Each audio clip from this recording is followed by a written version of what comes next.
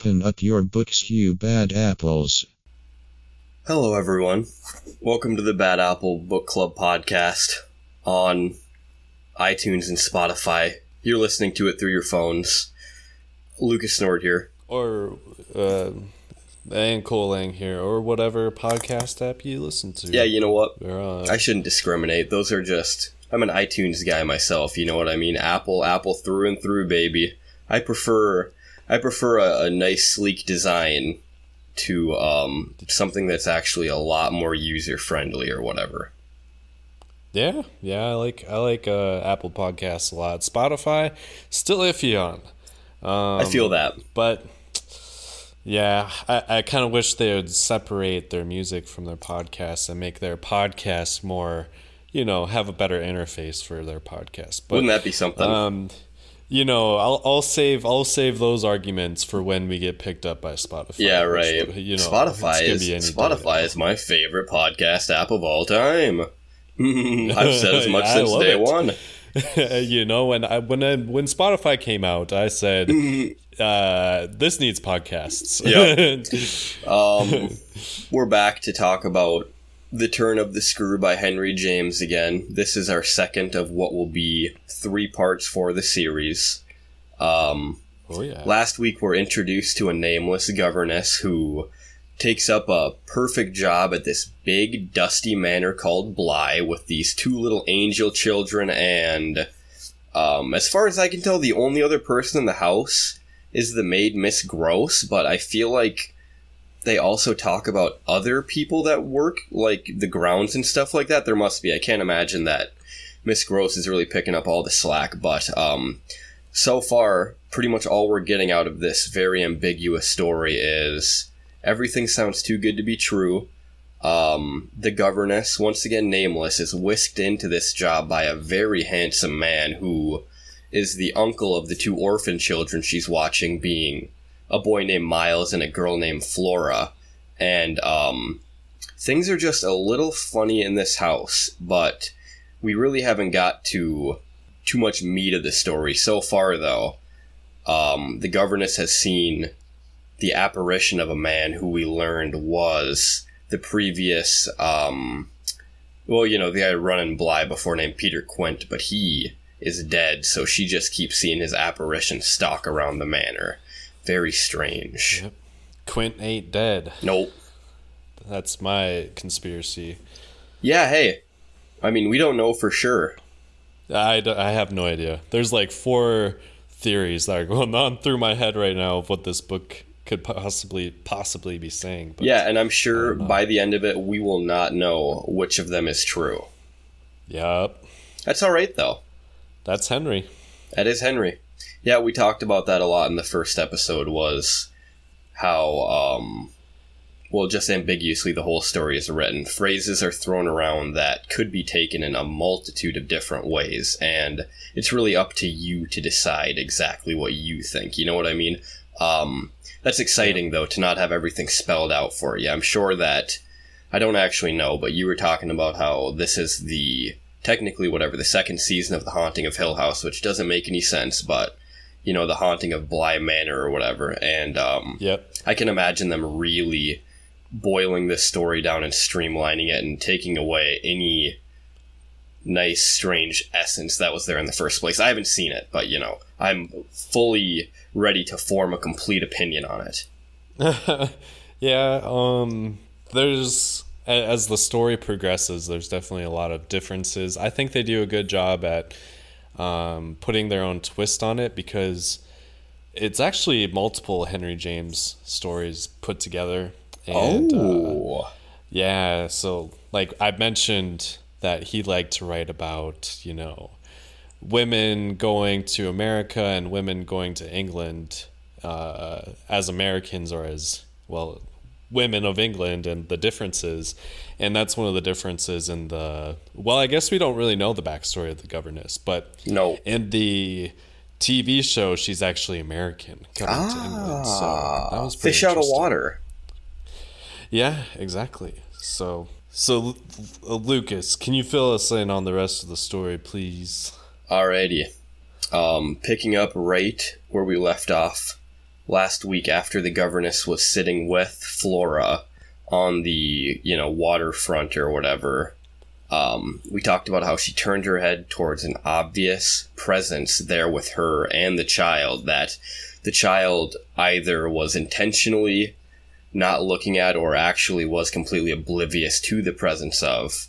The governess immediately goes back to the house and informs Miss Gross of the encounter, and after constantly blinding herself to any obvious threats or just things being strange in the first place, like we kept talking about in the first part, she's kind of going through this whole thing dreamlike, and I suppose her hearing the crying kid in the first part is kind of the perfect metaphor for everything. She hears it, and she knows she heard it, but she just kind of goes, well, I mean, that's weird, but I'm not going to worry about that. And she's kind of been going through this whole story like that. Or that's a way that it can be interpreted.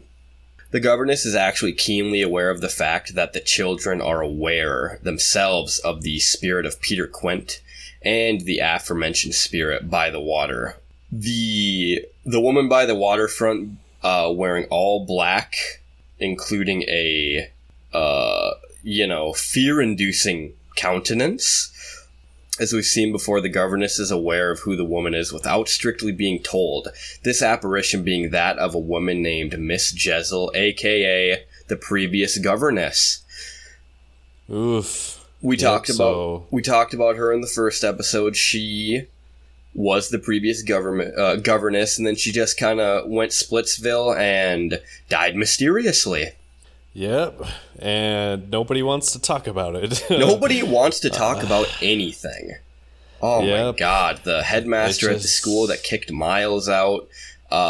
Anytime the governess asks Mrs. Gross about anything, she's got to pry every answer out. I mean, come on. Just open your heart, or don't. Yeah, the governess, she's trying, she might be sexually repressed and wants to impress the uncle that's taking care of these children and the property, but she just wants to make a good impression. Just give her that much, guys. Come on. Yeah. But so the lady that we saw at the end of part 1, that lady was the previous owner. Or the previous servant. Previous governess, Miss Jezzel. Kind of a fun name, too.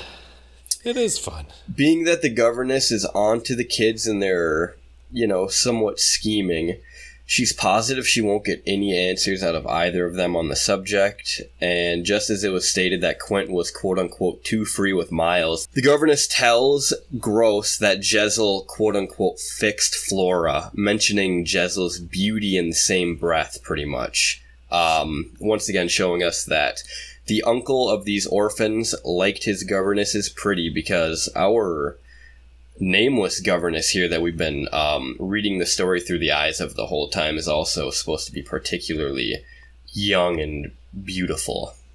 Gross confides in the governess that Quint and Jezzel had in fact had a scandalous affair during their collective times at Bly, and the governess remarks that the children are beyond her control.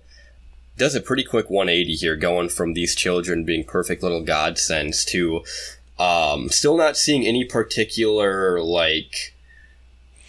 acts of the children acting out or anything, but she's just, like I said, kind of does a complete 180. Yeah, it's interesting, because there's basically, 2 to 3, thoughts ways to interpret this story at this point. One, the governess is seeing all these ghosts, and the children and Mrs. Gross is just not seeing these ghosts as well, and the governess they think she's going crazy. So that's just as scary, I think, if you think the ghosts exist. I think that's just as scary if, right. The governess is going crazy seeing these things, but then these 2 servants could be ghosts, apparitions, whatever, and they could be manipulating the children. That's what the governess thinks. Right. She thinks, they had sex once and that's just too much for me. These children are corrupted. Their minds are corrupted. And yeah, or the ghost could just be chilling because they were connected to the children. We just, like we said, we really don't know yet. Or we probably won't ever know. No, probably. Convening again later that night, the governess and Gross talk in the governess's room until she's convinced Gross believes everything that she's kind of been piecing together. Returning to the orphans, the governess feels shame in thinking a child as sweet as Flora could be capable of cunning and plotting. Does the 180 and then does another complete 180. She's sure that these kids are scheming and up to something, and then she's like, oh no, at least this one's not so bad. See, she's so sweet and charming and vibrant. She's just so cute. And then Miles, I guess he's fine too. Yeah, we'll get to that. Everything's perfect. Yeah. Perfectly splendid. Later on, inquiring to the point of prying, the governess is made privy to the fact that Miles's bad behavior of the past directly relates to Quint himself, stating that Jezzel had known and did not disapprove of the relationship between the child and man. Once again, no idea what they're talking about at all. We don't know if it was an inappropriate relationship, but at the same time, it was kind of frowned upon to be like buddy if you were a servant and you're trying to be best friends with this kid, right? Because the servant is of a below class. Yeah. Fed up with getting the third degree, Gross fires retorts at the governess, and they part ways. And piecing the puzzle together laid before her and spelling it out for Gross later on, the governess takes her silence as agreement. Which I guess you could do that if you wanted to. Gross confirms that while we don't know exactly what the relationship was between Miles and Quint, Flora and Jezzel were doing the same exact thing. Mano y mano, you know what I mean? Miles to Quint is Flora as to Jezzel or whatever. Mm-hmm. Gross defends Miles again, and the governess assures her that without any hard evidence, they can't go accusing anyone of anything, and they gotta play the waiting game and kind of feel the thing out a little bit. This is just where the governess goes full helicopter parent. Yeah. She's like, I love you so much, and pretty much keeps a constant eye on him. What do you think it is? What do you think it is specifically about Miss Gross here that the governess feels she can confide in, other than the fact, well, maybe it is just that she's the only other person there that she can chat with or something, but even though Gross seems like she knows everything, the governess is awfully trusting of her. Yeah, I don't know, because it could be that Mrs. Gross is just like a reserved person who, has her stuff together, and then here comes the governess, and she's just kind of like, there's ghosts, the kids, they're being corrupted by the ghost, and she's just kind of like chilling. Yep. Like, why did this guy send this lady? Or like Mrs. Gross could just be trying to be, like the mom of a child that says they've seen a ghost. Like, oh, that's not real. Like that couldn't be real. So Mrs. Gross she's plays a pretty important part in this too, because she's just so private with what happened to the previous servants, and she doesn't really tell much about the children as well. Right. It could even be that she herself knows practically nothing about the children. Like we talked about the governess, she kind of realizes that she's got a completely empty and unknowing relationship with them as well up to this point. Yeah. Days passing without incident, the governess starts to keep a constant eye on the children, helicopter mom, showing more outward affection than before. Oh, great job making that drawing. Oh, that was the best game of hopscotch I ever saw. Yeah, keep on jumping that rope and do not leave my eyesight. And the children, maybe they're just excited that she's being so sweet with them. Or maybe they're gaslighting her a little bit. They completely mirror her behavior. They're like, no, I love you more. No, you're better at jumping rope than I am. No. I love you, nameless governess. Which makes the governess suspicious, which I could see something like that happening.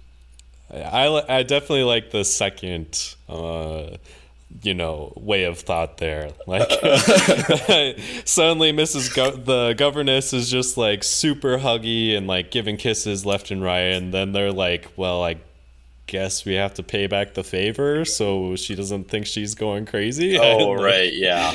The streak is finally broken one night when the governess is startled while reading in her room, and going into the hallway makes towards the staircase, her candle going out while she witnesses none other than Quint halfway up the stairs peering at her.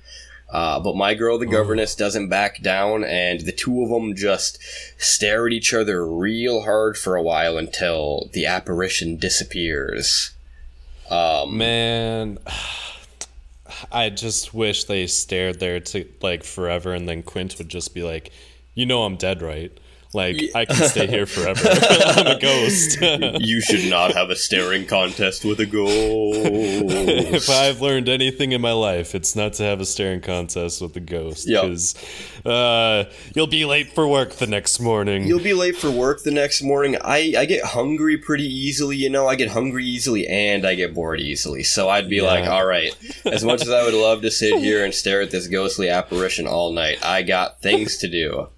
The ghost is just like Michael Jordan, the most competitive person alive or dead. Oh, yeah. You got all night, well, I got an eternity. Yeah. The governess returns to her room to find Flora missing from her bed. The bed's quote-unquote curtains being pulled forward. I could not figure out what this meant, and I kind of figure it just means that she had one of those beds with the poles on the corner so that you could, like, shut yourself in. You know what I mean? Yeah. Curtains going around the whole thing? That sounds mighty fancy. It's spooky too. Basically what you're imagining, like these Victorian, like, glamorous bedposts with curtains that can be drawn. And it's a little bit of a callback to Crime and Punishment. But instead of being fancy, the net around the bed was just to keep the bugs out. Boy, man. You gotta keep them at bay somehow. Yeah, so this one is a little bit more fancy, but yeah, like the governess, she goes to Flora's room and she's like, why is she out of bed right now in the middle of night, just like me? That's not right, Flora. Ooh, right. You can't be investigating the ghosts like I am. Flora eventually emerges from under a window blind, clearly distraught, and asks the governess where she's been. Her absence is explained, and the governess questions why she'd got out of bed and was staring out the window. Why am I out of bed? Why are you out of bed? Yeah. Flora tells the governess that she could tell she was alone in the room and sensed someone walking the grounds, though Flora says she didn't see anyone. And the governess is pretty positive that she's lying about this and questions Flora about the drawn bed curtains once again, Okay, I'm confused about that, though. Does that mean that she left them... Oh, okay, no. The kid got out of bed and left the curtains open then. That's what's so strange to her, I guess, huh?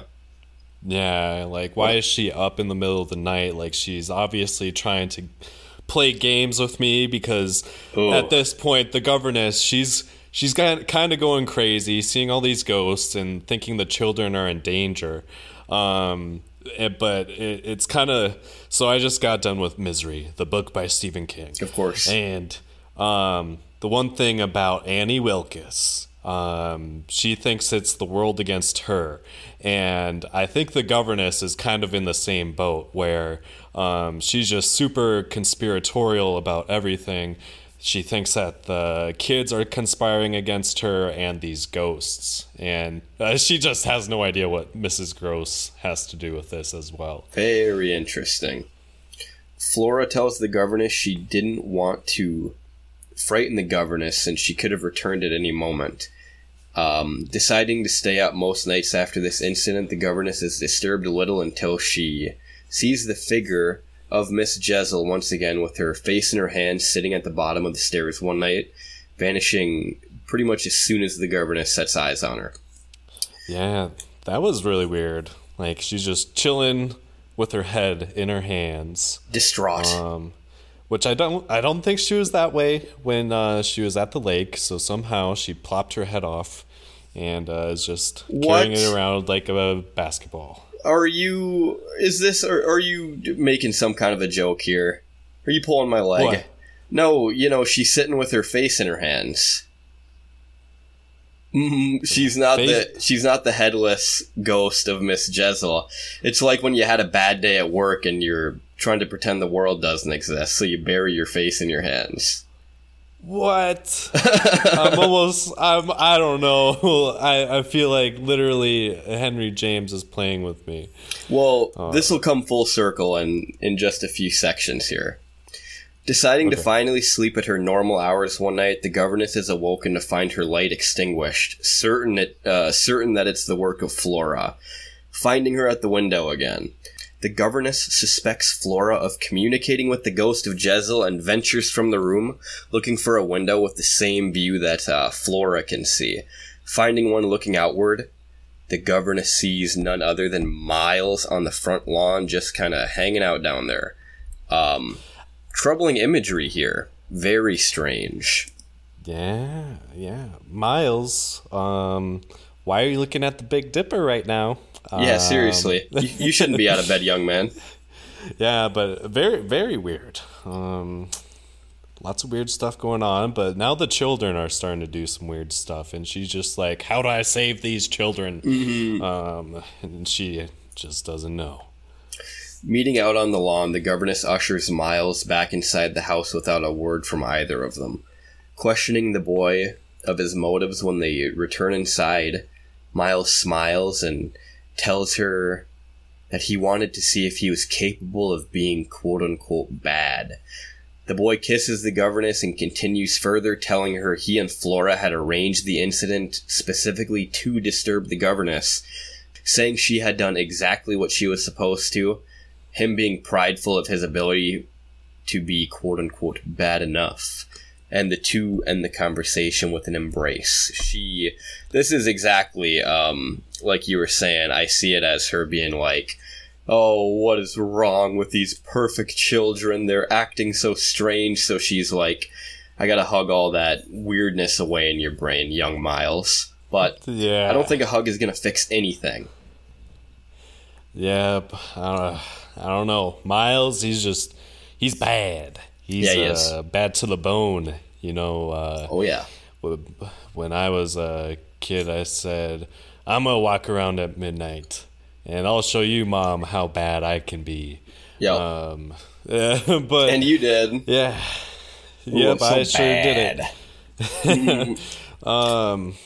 Yeah, very weird. And then he's like, I just wanted to show you that I'm a bad boy, Miss Governess. Once again. Just like Quint, who you probably think is attractive. Once again, it's just, weird. Once again, it's just so creepy thinking about that, too, that he specifically tells her, he didn't come up with any excuse. He's like, I'm standing out here because I want you to see that I don't care. I'll step out onto the front lawn in the middle of the night. Me and my sister will arrange something. Once again, so far the complete vibe I'm getting off of this is that the kids are gaslighting her, but we're coming at it from different perspectives and stuff, and this will make for a pretty good discussion episode in a few weeks here. Oh yeah. Yep. The governess confides in a suspicious Mrs. Gross that she believes the children to be plotting with the apparitions of Quentin Jezzel, claiming that the children are quote-unquote talking horrors and plotting their meetups with the two ghosts while strolling the grounds under the governess's supervision.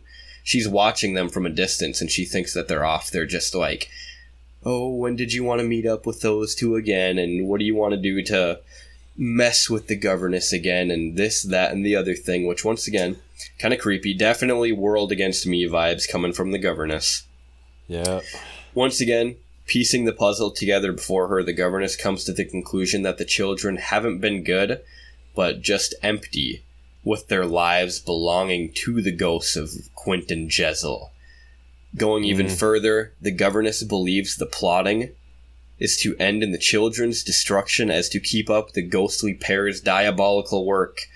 Gross suggests getting in touch with the handsome bachelor, the uncle, requesting him to take the children away from Bly, because that kind of does seem like the problem here, is this big dusty house, and that's the one thing everyone here has had in common, Quint and Jezzel both having worked there in the past. Gross then suggests getting the man to visit the manor himself instead. The governess worries that he'll think her lonely and crazy looking at the idea, and Gross takes the correspondence to the children's uncle upon herself. Just like you were talking about, there's this handsome guy, and he trusts her with everything, and only a nice guy would trust me with a big creepy house and a couple of weird kids, so I don't want him to think that I'm just getting a little lonely sitting around here, so why would I send him anything? If anything, I'm the problem. Maybe that's what she's thinking. Who knows? Yeah, and this is where we're really starting to see that the governess is like, she could solve these problems. She could reach out and contact, this uncle, but instead she's like, then he'll think I'm crazy, and which I am. I'm going crazy in this house, and she could fix so many problems if she would just admit that something weird is going on, with the children. She's kind of like, I'm gonna love these children and just hug them instead of getting to the bottom of things. Who knows, man? Is she going crazy, or is the world going crazy? You know what I mean? Yeah. I mean, we don't know, but specifically with the uncle, she doesn't want him to think any less of her. And she is, at this point, the book mentions she's locking herself up in her room. She's rehearsing how she's going to talk to the children.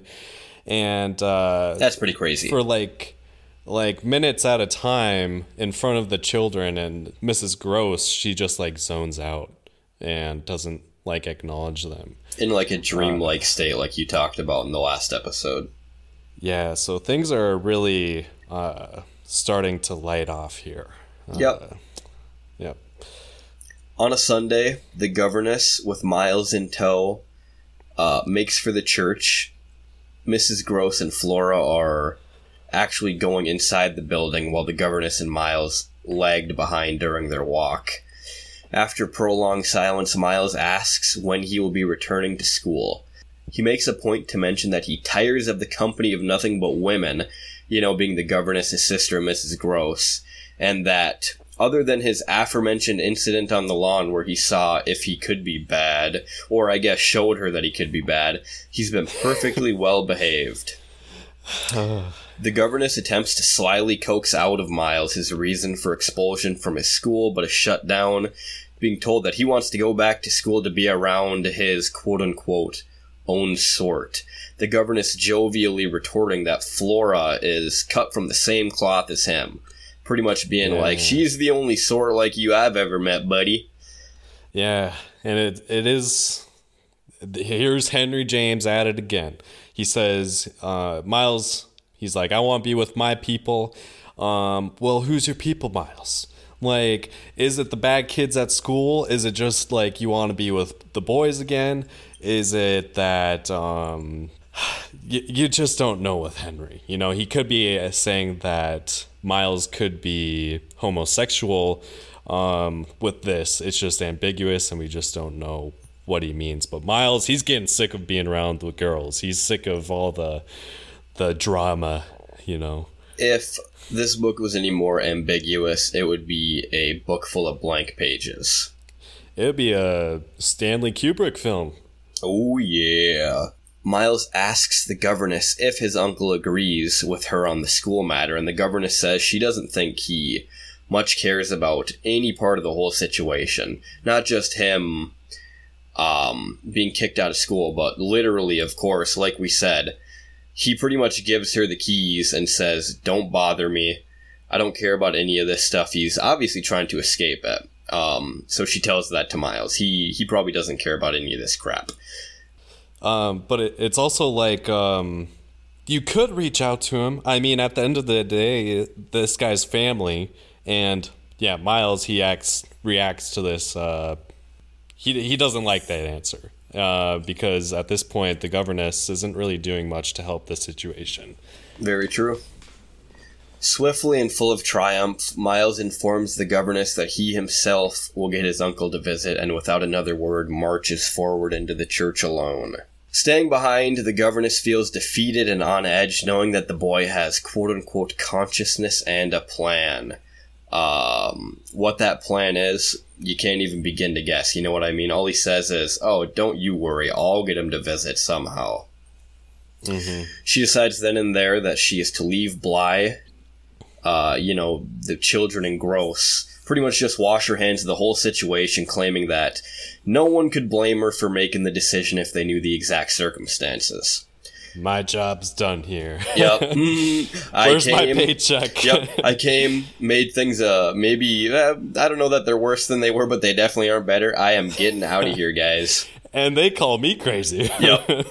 Returning to the house out of impulse, the governess sits at the bottom of the staircase in a state of distress, with her face in her hands, only to be reminded of her encounter with Jezzel, where she had sat in the same exact spot, sitting in the same exact manner. Yeah, and it's pretty neat because the governess, she's starting to like project herself into Miss Jezzel. Exactly. Kind of see herself as this distraught, depressed person, which could, be evidence that she's these are just part of her imagination. But I don't know. Maybe the spirits are also feeling a bit down as well. This is, of course, the second time we've seen the governess do this, where I think it was only her second encounter with Quint standing outside the kitchen window. Immediately after she runs out to try to meet him and sees he's gone, she stands pretty much exactly where he was and looks in through the window just like he was earlier, which stood out to me then, but this is the second time that's happened now. Mm-hmm. You gotta love the ambiguity. Ambiguity in italics, The governess makes for the schoolroom to find none other than the apparition of Miss Jezzel sitting at a table, head in her hands like the governess had been sitting like only moments before, and the ghost of Jezzel raises her head, showing pretty much complete indifference towards her.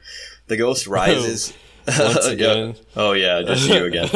Once again, I thought, I thought this book was a lot more creepy, but I had literally thought that the head was in her hands and she's just carrying it around like she's gonna go play base or catch with the boys. Nope, she's distraught.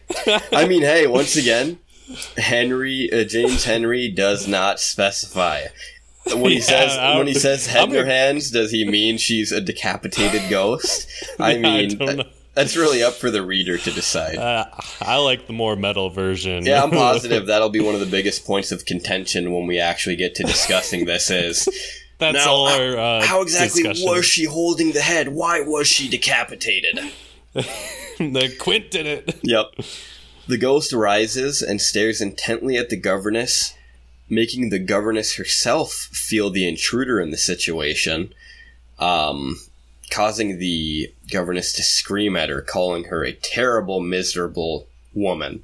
Even though I suppose it'd be more fair to say, instead of saying you're a terrible, miserable woman, you're a terrible, miserable ghost. You know what I mean? I mean, I guess it's the ghost of a woman, but it's like that South Park episode with Korn, where there are pirate ghosts, and they debate if they're pirate ghosts or ghost pirates, because pirate ghosts would be ghosts dressing up as pirates, and ghost pirates would be the actual ghosts of pirates.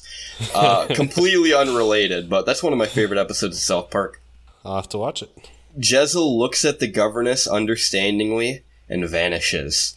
she's just like, well, you're not wrong. I am pretty depressed, so I'm just gonna, pull a total gothic emo girl move and disappear into thin air. Peace. Now in the room with nothing but herself and the sunshine creeping in through the window, the governess feels that she must stay at Bly.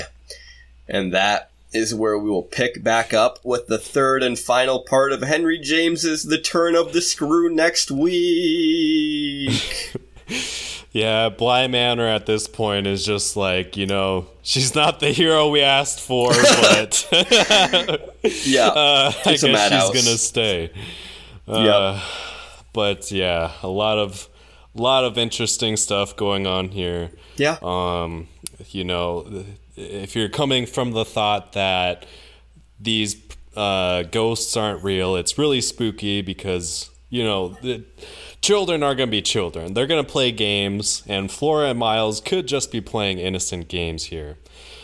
At the same time, we're seeing a lot of evidence that this could be the case where she's projecting these. Quint is kind of like, the handsome desires she wants, the sexual desires, I guess you could say, because she's fresh out of college. She's ready to play around. She probably hasn't. She's sexually repressed, and she's ready to mingle. Victorian England doesn't have much going for it, but at least you have sex. And then Miss Jezzel definitely seems to be, she's literally seeing Miss Jezzel in these same positions that she's been in herself that we've seen with Quint. So you could see it that way, or you could see that these children actually are in danger, and these spirits are trying to somehow possess them, maybe live through them.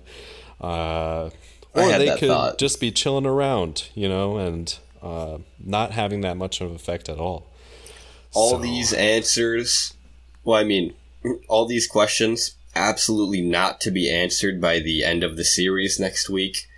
But like I said earlier, it'll be exciting to discuss and go over, more of the symbolism and ambiguous details when we actually just talk about the whole book during our Shoes Off episode, 2 weeks from now. And we'll finally determine if Miss Jezzel is beheaded or not. Yep. It'll be a 3-hour debate of that. Yeah. Her head and her hands.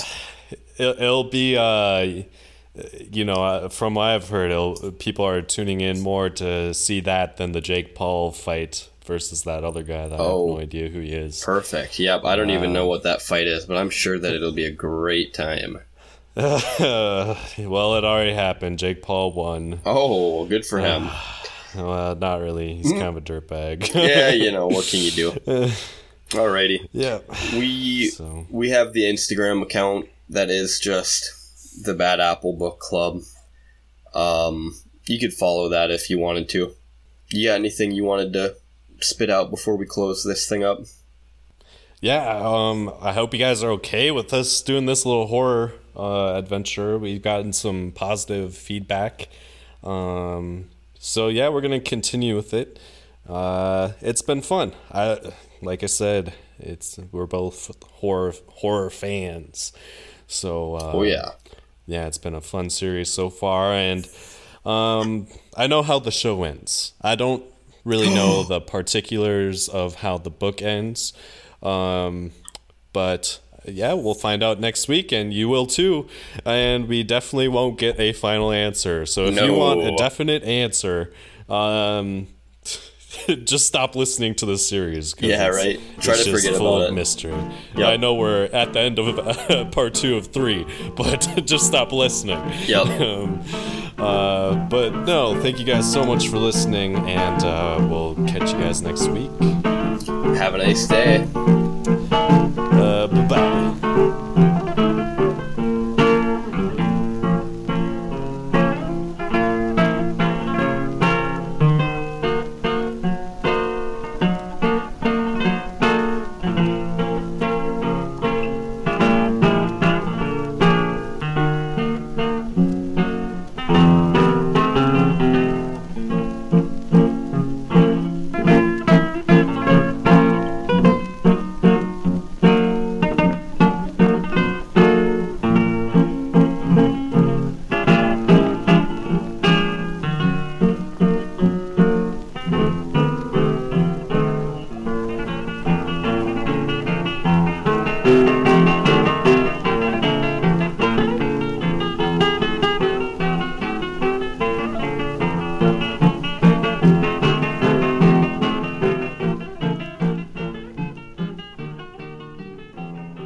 and then if you have trouble with that podcast, you call me. Of course. You know, Oh, yeah. I can always do nothing with it.